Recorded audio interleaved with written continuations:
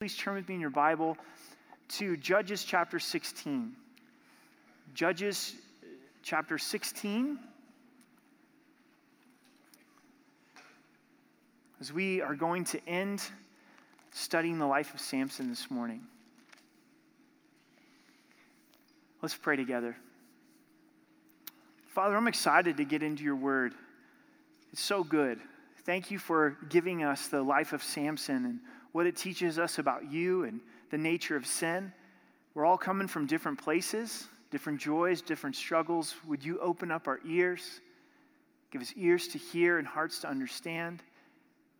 Father, would you send your Spirit to bless this study? Cause us to learn more about Christ. Christ, would you be magnified and glorified? In Jesus' name, amen. Samson may be one of the most frustrating characters in all of Scripture. He started his life with such potential. There was a call that was placed upon his life before he was even conceived.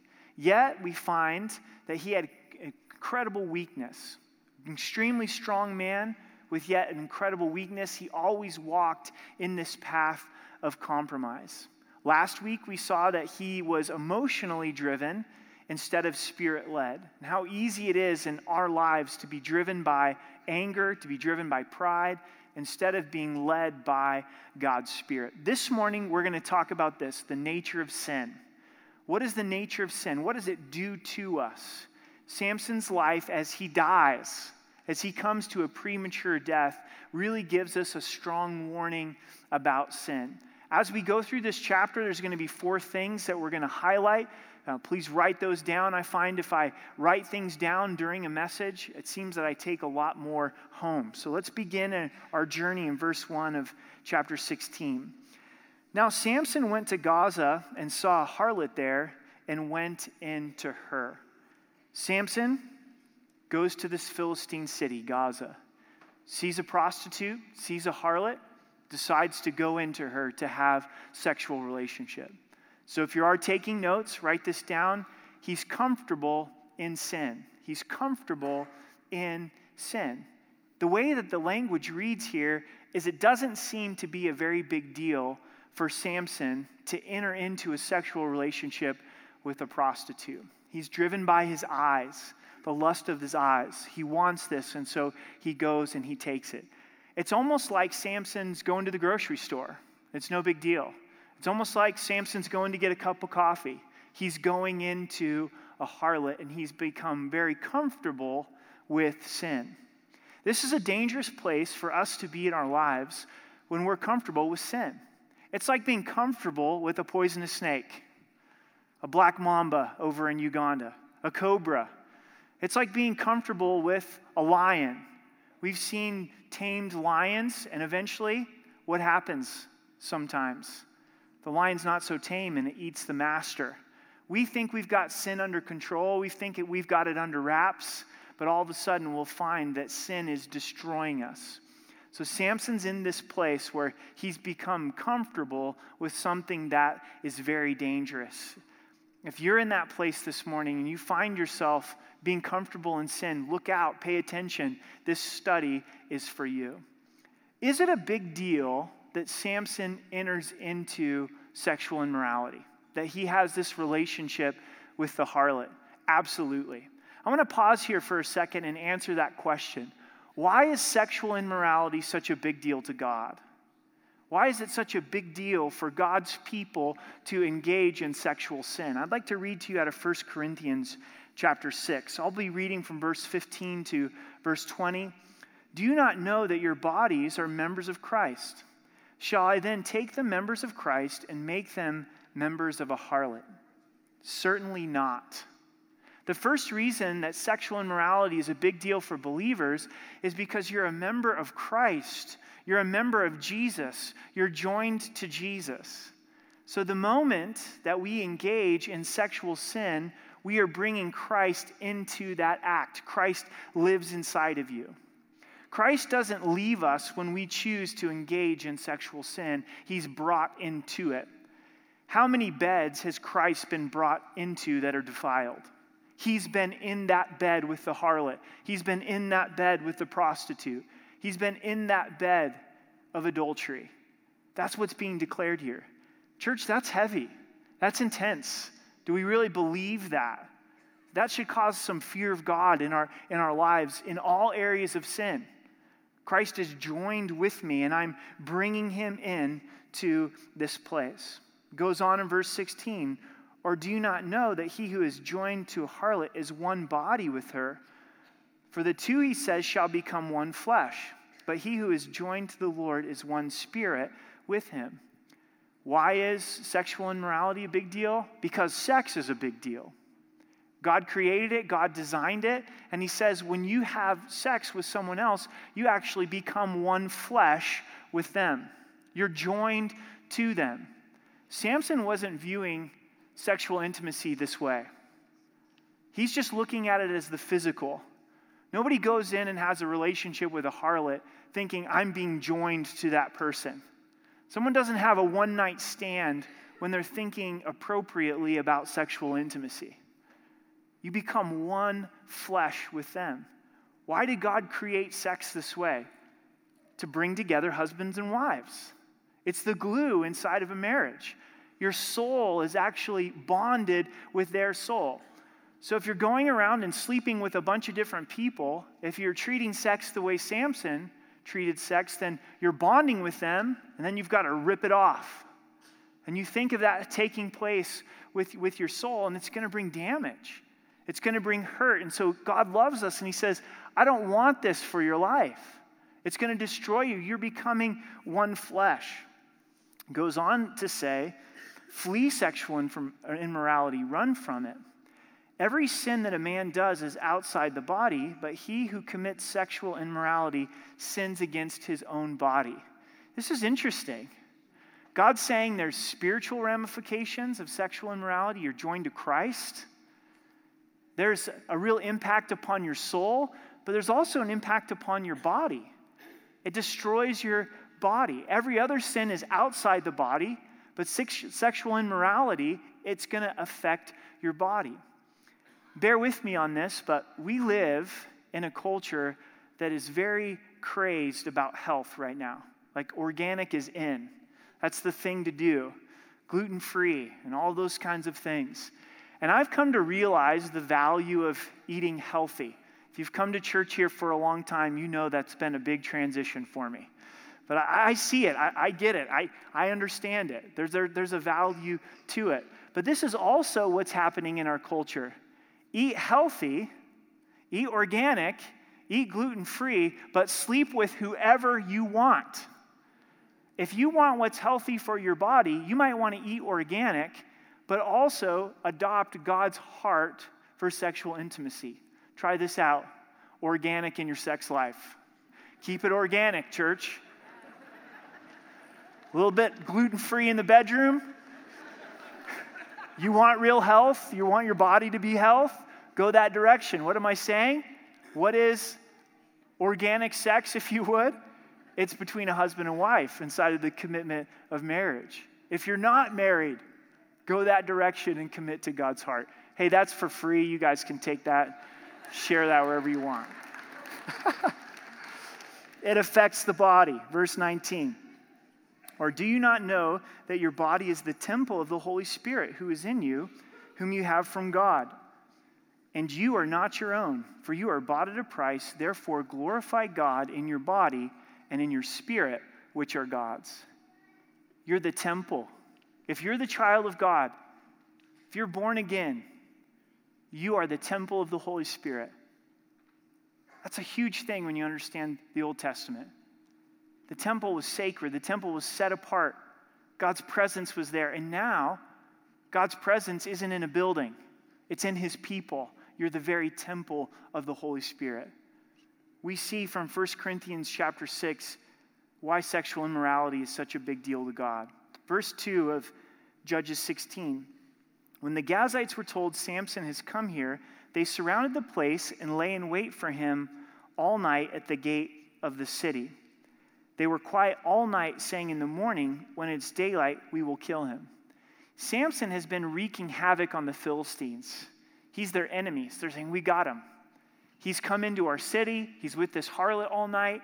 We're going to surround him. When he comes out in the morning, We're going to arrest him. We're going to kill him.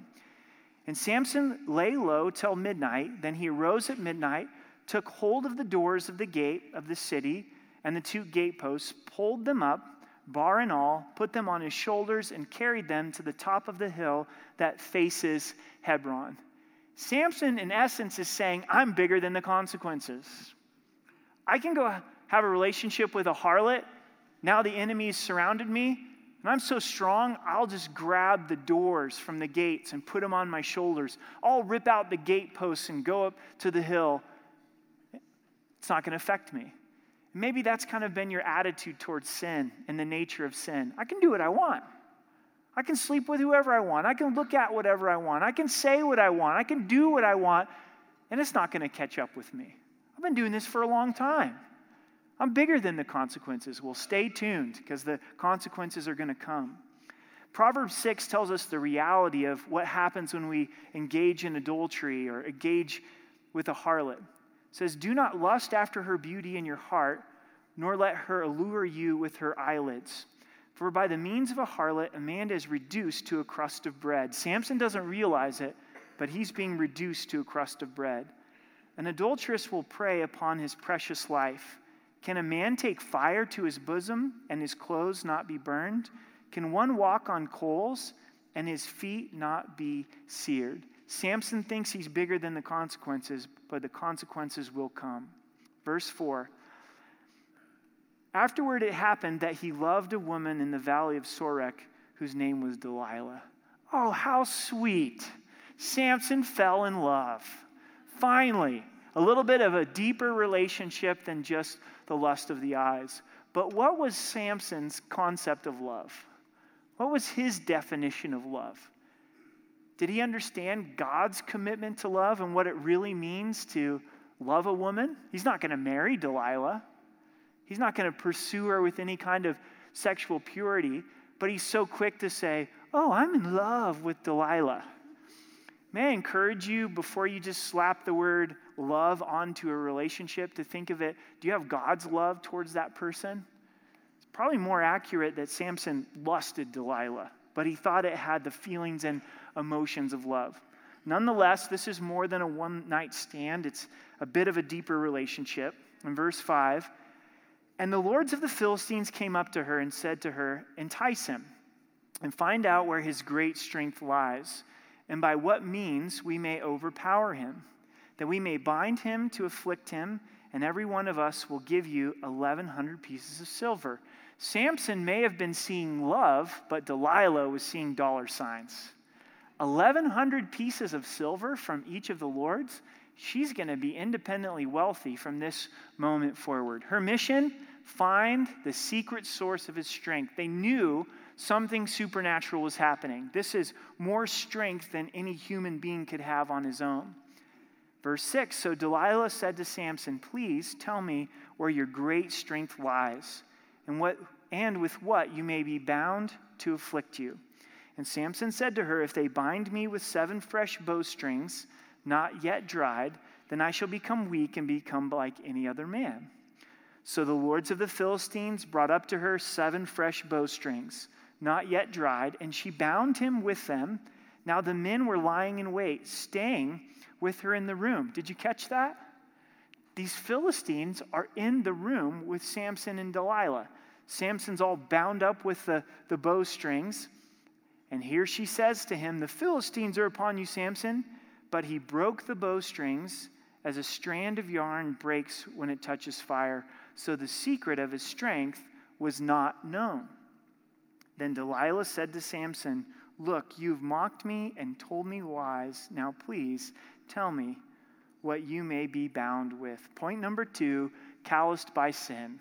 Calloused by sin. Because notice what Samson does once he finds out that Delilah has betrayed him, tried to turn him over to his enemies for him to be arrested and possibly killed. Verse 11. So he said to her, if they bind me securely with new ropes that have been used, then I shall become weak and become like any other man. Can you believe this? This is the point where Samson should have terminated the relationship. delete. This is not healthy. Why am I continuing in this? Any person with any common sense would say, she just tried to kill me. She just tried to turn me over to the Philistines, and she manipulated me. And I told her what was supposedly the source of my strength, and she handed me over to them. Samson doesn't do that because he's been calloused by sin.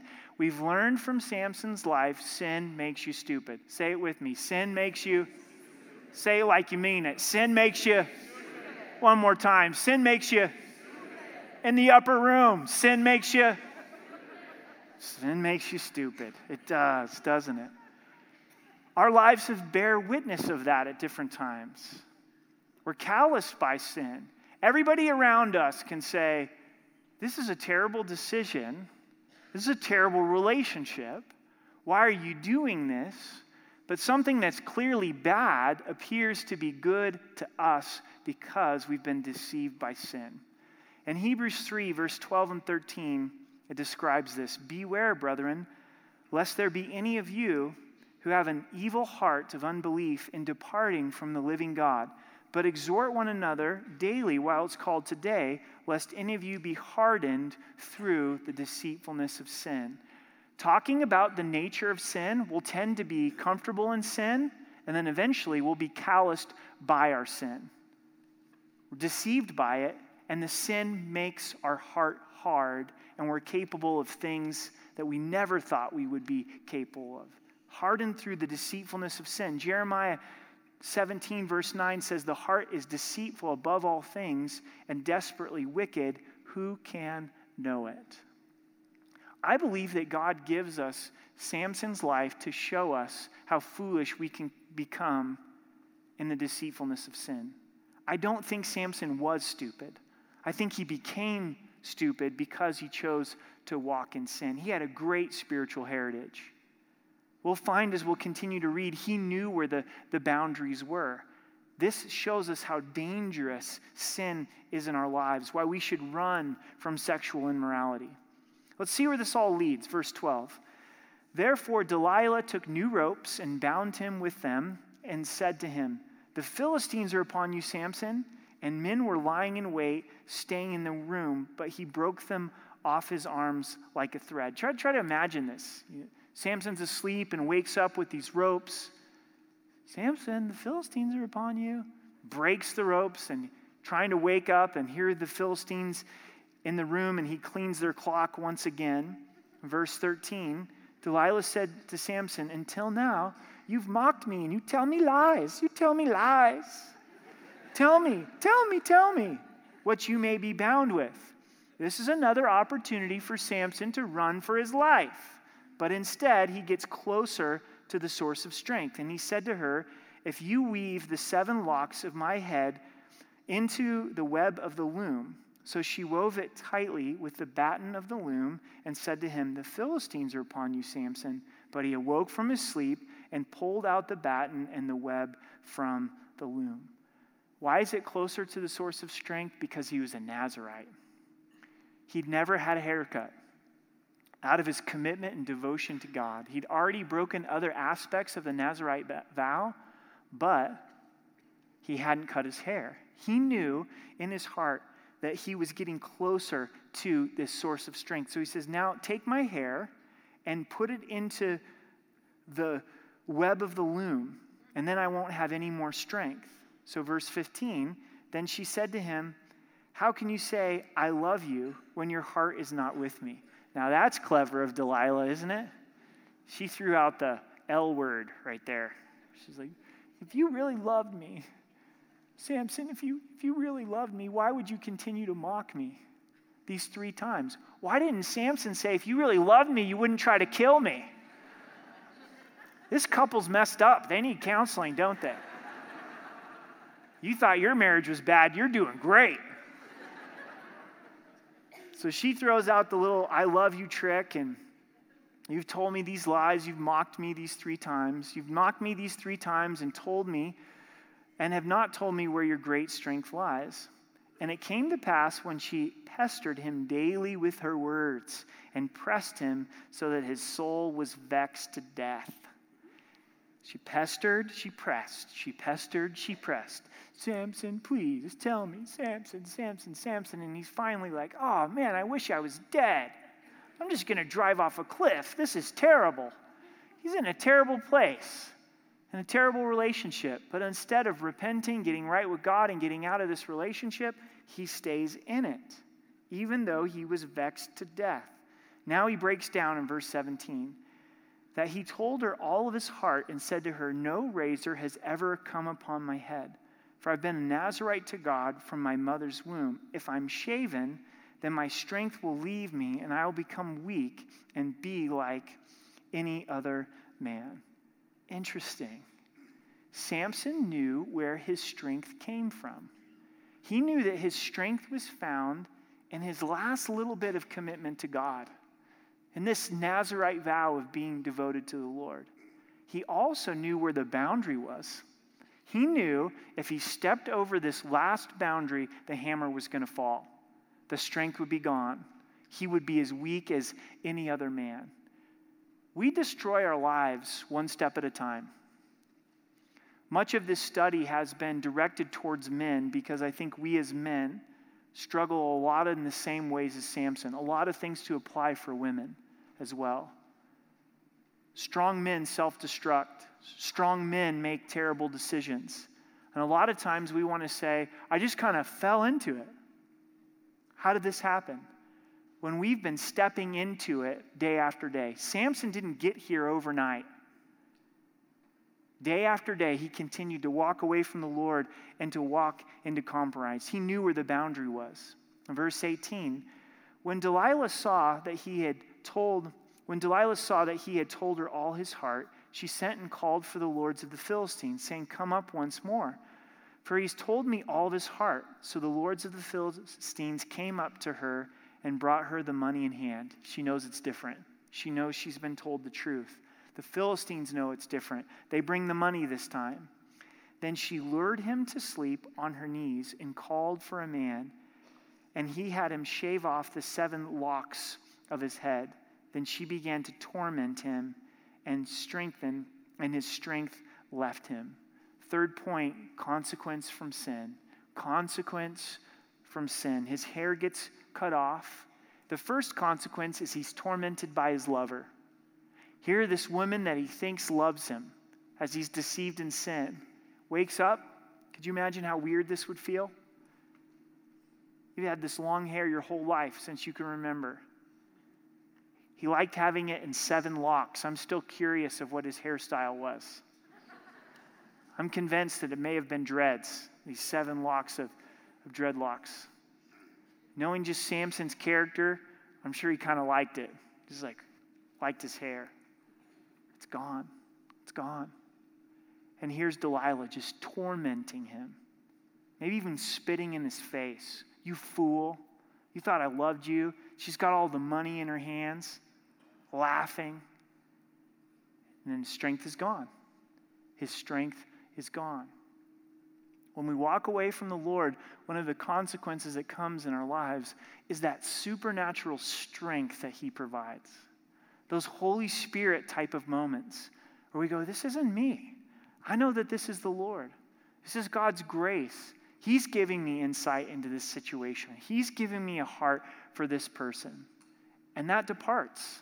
His strength is gone. That's one of the consequences that came from his sin. I think verse 20 is the greatest consequence. And she said, the Philistines are upon you, Samson. So he awoke from his sleep and said, I will go out as before at other times and shake myself free. But he didn't know that the Lord had departed from him. The greatest consequence was his relationship with God. God said, okay, Samson, I've had enough. I'm going to depart.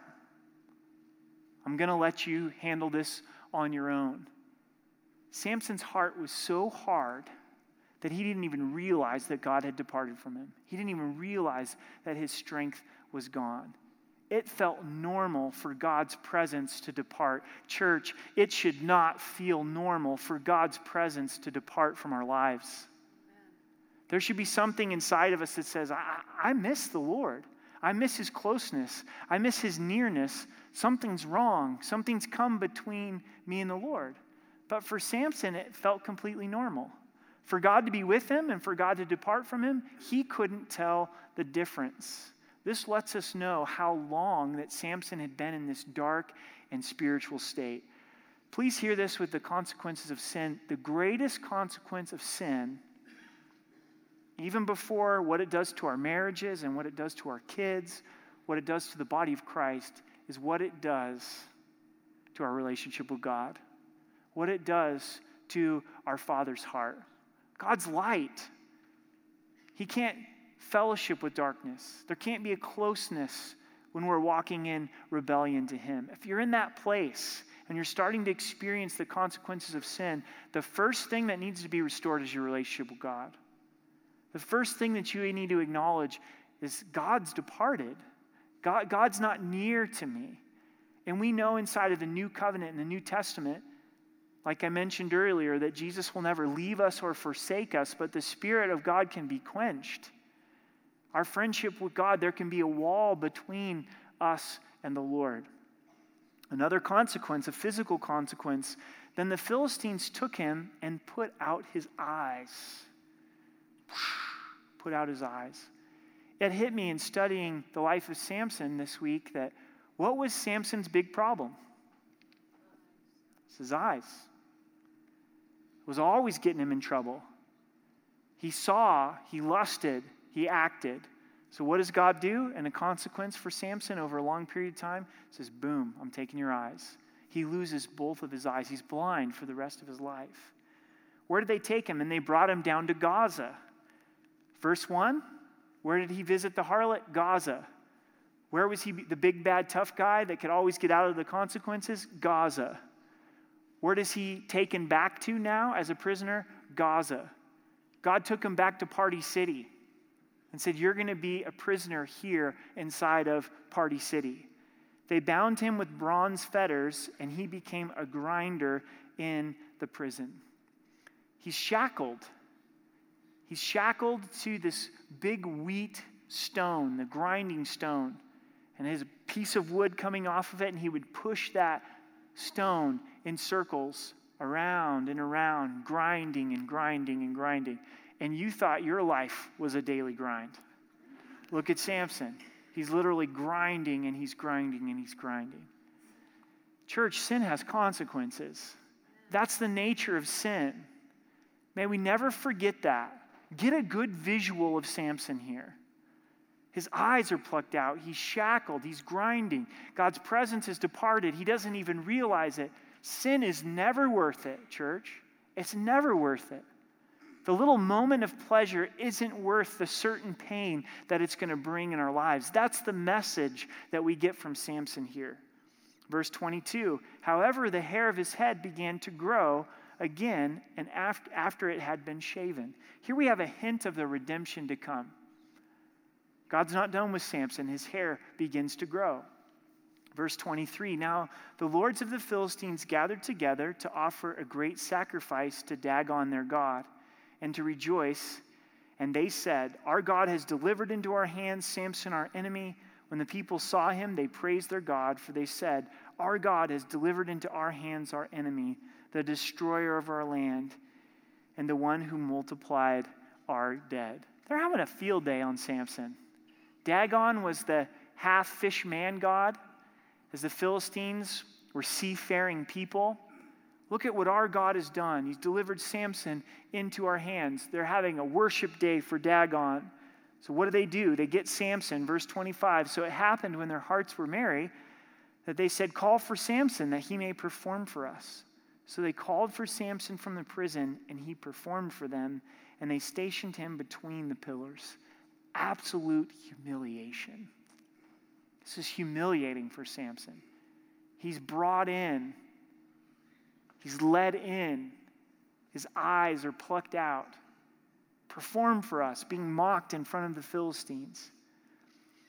Verse 27, verse 26, then Samson said to the lad who held him by the hand, let me feel the pillars which support the temple so I can lean on them. Samson was so strong, but now he has to be led in by a child, by a lad. He turns to the lad, he turns to the boy and says, put my hands on the pillars. Now the temple was full of men and women, and the lords of the Philistines were there, about 3,000 men and women on the roof watching where Samson performed. This temple was probably in a shape like a rectangle, maybe a square. We don't know the shape, but it provided seating on the roof where you could look down into the temple and see Samson performing. All of the lords of the Philistines are there, 3,000 men and women on the roof watching. Verse 28, then Samson called to the Lord, saying, O Lord God, remember me, I pray. Strengthen me, I pray, just this once, O God, that I may with one blow take vengeance on the Philistines for my 2 eyes. Then Samson called on the Lord, O Lord God. It's significant that he says Lord. Lord is master. Samson's finally surrendering, giving himself over to God. This has always been the problem for Samson. Who's going to have authority? Who's going to be the boss? It's always been Samson. Now here at the very end of his life, he's going to die in this scene. He cries out to God. He says, I'm ready for you to take control. Remember me. Those dark days, blinded, with the millstone, he must have thought, God has forgotten me. Maybe you're there, and you're saying, I just feel like I've gone too far. I'm a modern day Samson. My life is a mess. Has God forgotten me? Will God be gracious to me? God hasn't forgotten you. And what Samson finds in this verse is he finds repentance. And he's going to end his life on a positive note. He falls forward instead of falling backward. You can't undo sin. You can't go back and undo it, but you can repent.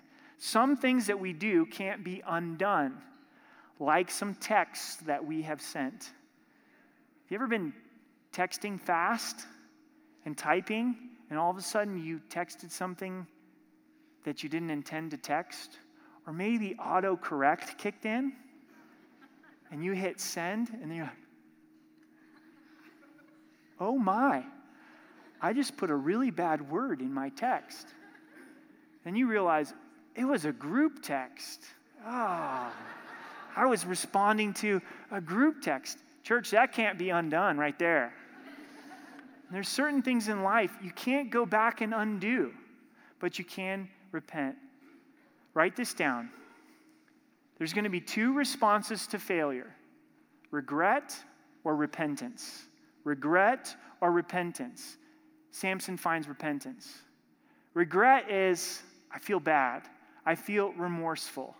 I'm sorry. And we get overwhelmed in this pit of regret, but there's no change. Repentance is a change of mind. It's a change of direction. I'm here. And, oh Lord God, would you remember me?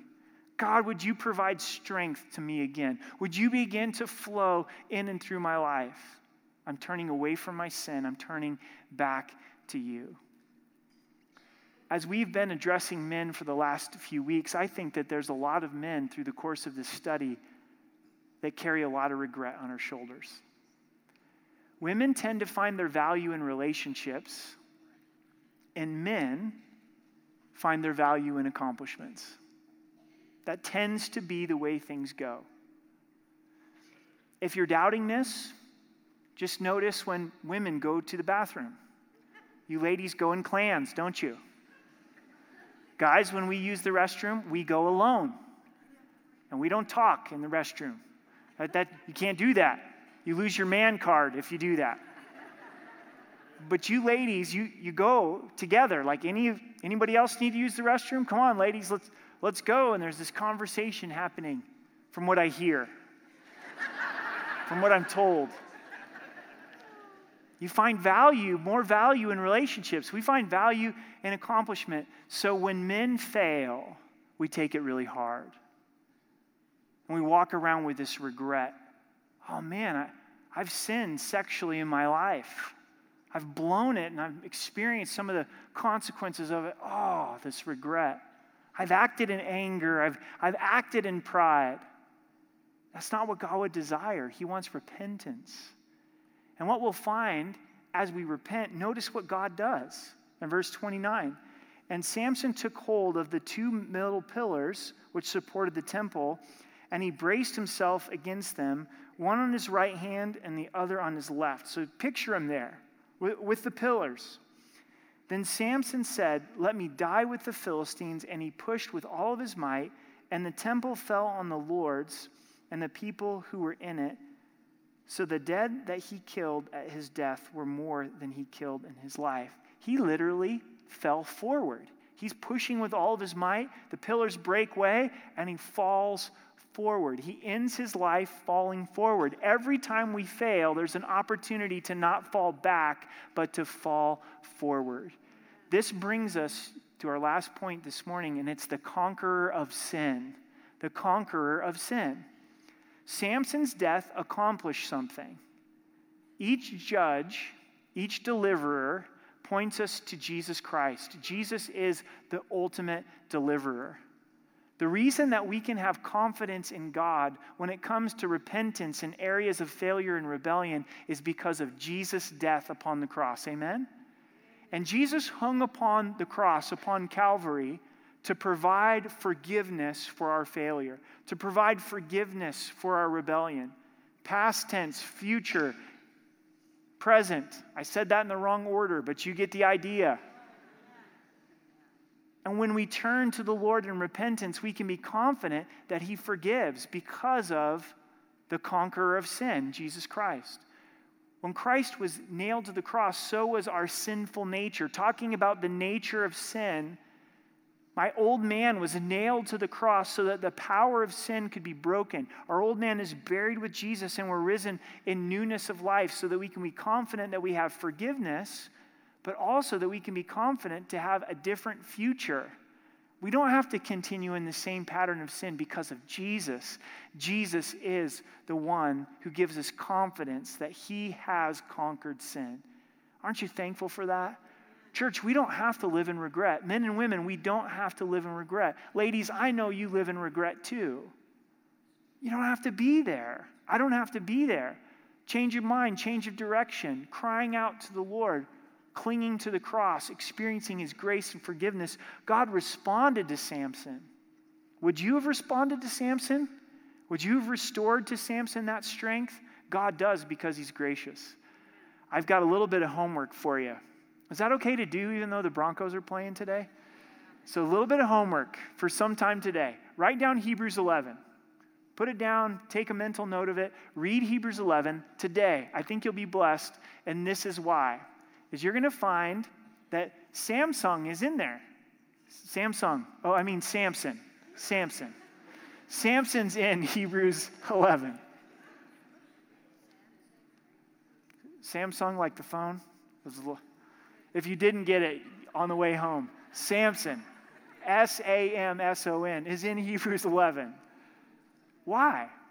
Why do you think he's in Hebrews 11? Hebrews 11 is an example of people that God wants us to model their faith. He says, without faith, it's impossible to please God. I want you to have faith like these individuals, and he puts Samson in the list. I think it's because of right here. Right here, Samson showed faith in the character and the nature of God. Somewhere he knew that God was gracious. Somewhere he knew that God was long-suffering. And he says, I'm going to trust the Lord. I'm going to cry out to Him and rely upon His grace. And in moments of failure, we're to follow the model of Samson at the end of his life and fall forward. We end the chapter in verse 31, and his brothers and all of his father's household came down and took him and brought him up and buried him between Zorah and Eshtaoloth in the tomb of his father Manoah. And he judged Israel 20 years. We end the life of Samson. Keep reading ahead because we're going to continue journeying in the book of Judges. And let's stand together and pray.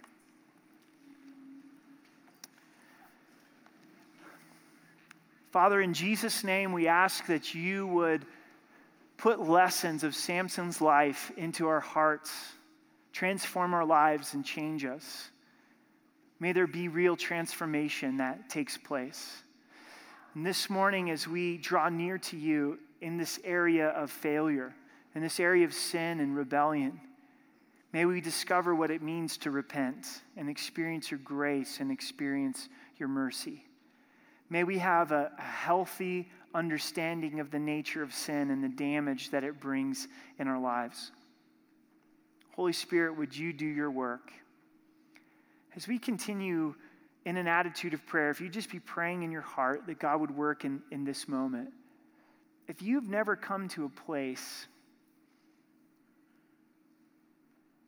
of having the reality of Jesus, for Jesus to be real in your life. I grew up going to church and I heard a lot about Christ, but he wasn't real in my life until I was in high school. And you're struggling and you're wrestling, and there's things going on in your heart and your life, and you say, you know what? There's some emptiness that's here. I can't seem to have victory over sin. I want to tell you that there's a gap, there's a divide between you and God. And that was the case for all of us, because we're all sinners. And Jesus came to bridge that gap. He died upon the cross for you. He rose again for you. And he gives the invitation that whosoever believes is saved. What are you believing in? Believing in Jesus, that he's God, that he died for your sin and rose again. And like Samson, a simple prayer that says, Jesus, save me. Be the Lord of my life. I believe that you died for my sins and rose again. God responds, and he grants salvation. He begins to work inside of you, comes into your life, and transforms you from the inside out. If you don't know Christ as your Savior, the biggest issue in your life is not sexual immorality. The biggest issue in your life is, will you receive Christ's love? Will you repent of your sin? Will you turn away and allow Christ to take a hold of you? Receiving Christ as your Savior means change. Not change that we produce, but change that he produces. If you don't want your life to change, you're not ready to receive Christ as your Savior. But if you came today saying, I'm ready for my life to change. I know I can't change myself. I need Jesus to save me.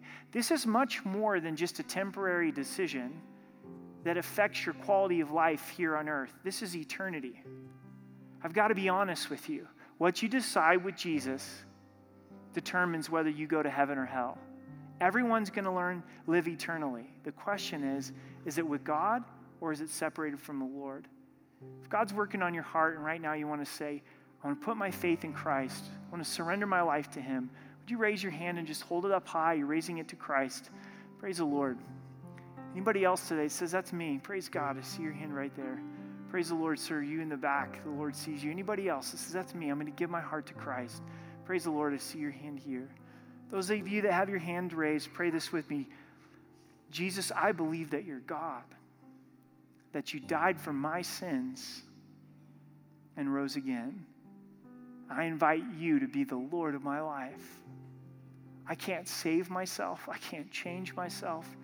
I trust in what you did upon the cross. You can put your hands down. Father, we rejoice. We thank you for what you're doing in these people's lives. We just ask that you bless them. We pray blessing upon them. Encourage them, grow them in you. In Jesus' name, amen. Praise the Lord.